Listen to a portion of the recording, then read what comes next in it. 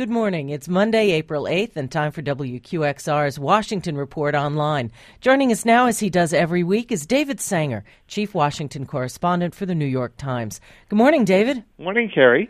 David, let's get right to it. President Obama is attempting to score a policy trifecta in the next few weeks. First, he's been trying to sell people on his budget. Deficit reduction cannot come at the cost of economic growth or middle-class security, and it doesn't have to. My budget will make critical investments to grow the economy, create jobs, and strengthen the middle class. He's also traveling to Connecticut today, trying to nudge Congress on gun control, and he's still working to get a deal on immigration reform. All three of these issues eluded him during his first term. Is this time going to be any different? Well, it might be, Carrie. First of all, on the budget, what he has done this time is waited until the House and Senate both pass budgets of their own. And now he's submitting something that sort of goes right down the middle between the two of them. A lot of his liberal base will not like it because it includes some modest cuts in Social Security and Medicare. And, of course, many conservatives won't like it because it's got new revenue sources, new taxes. Whether or not this approach will be any better than his past approaches, we don't know. But there is some reason to think that the Republicans in this case might want to think that they want to enter the next election cycle with some kind of deal. Now, that doesn't mean it'll get done. On gun control, they've stripped out the assault weapons ban. They appear to have stripped out the limit on the size of magazines. That brings it down to background checks, and even that is in some doubt.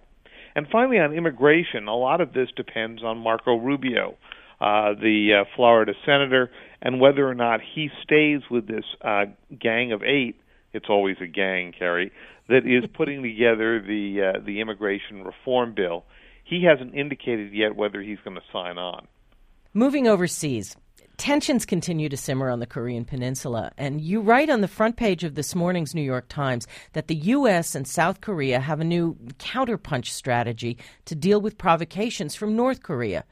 Can you explain how that differs from the war plan that's been around for decades? Well, Carrie, the war plan that's been around for so long, which is called 5027, is a plan for all-out war on the Korean Peninsula. It's a way to bring down the Korean regime in, 48 or 72 hours.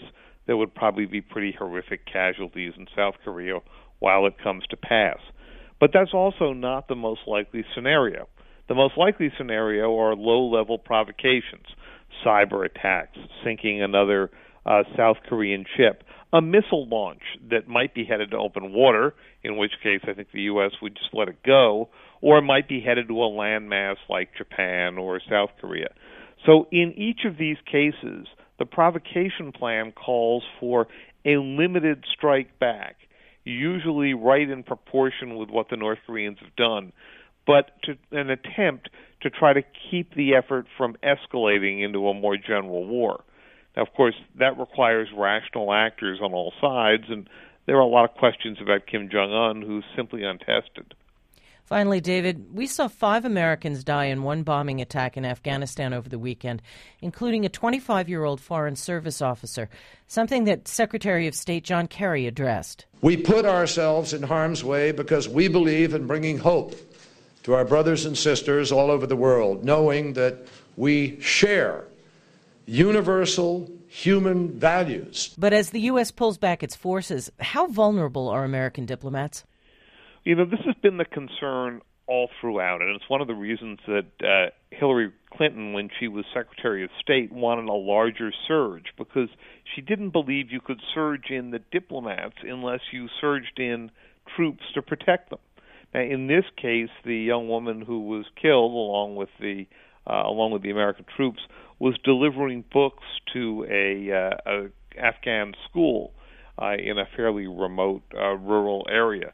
But the big concern is that the more the troops pull back to base, the more vulnerable your diplomats are, and that means that the diplomats themselves will be much more hesitant to go out, and so the nation-building element, or at least what's left of it in Afghanistan, could wither away as well.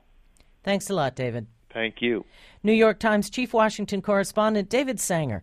I'm Carrie Nolan, and that's the Washington Report on Classical 105.9 FM, WQXR.